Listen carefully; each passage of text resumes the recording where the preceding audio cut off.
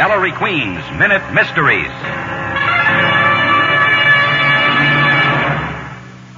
This is Ellery Queen with a case I call The Wrong Word. A rich industrialist named Wade paid a genealogist a huge sum of money to trace his family history and invited me to inspect the results.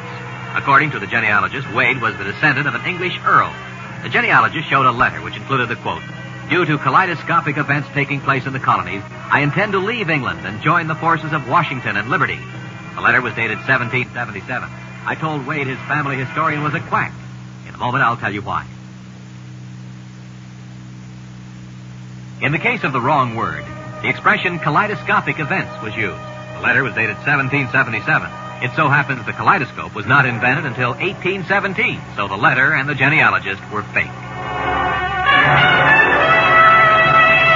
Listen again to Ellery Queen's Minute Mysteries.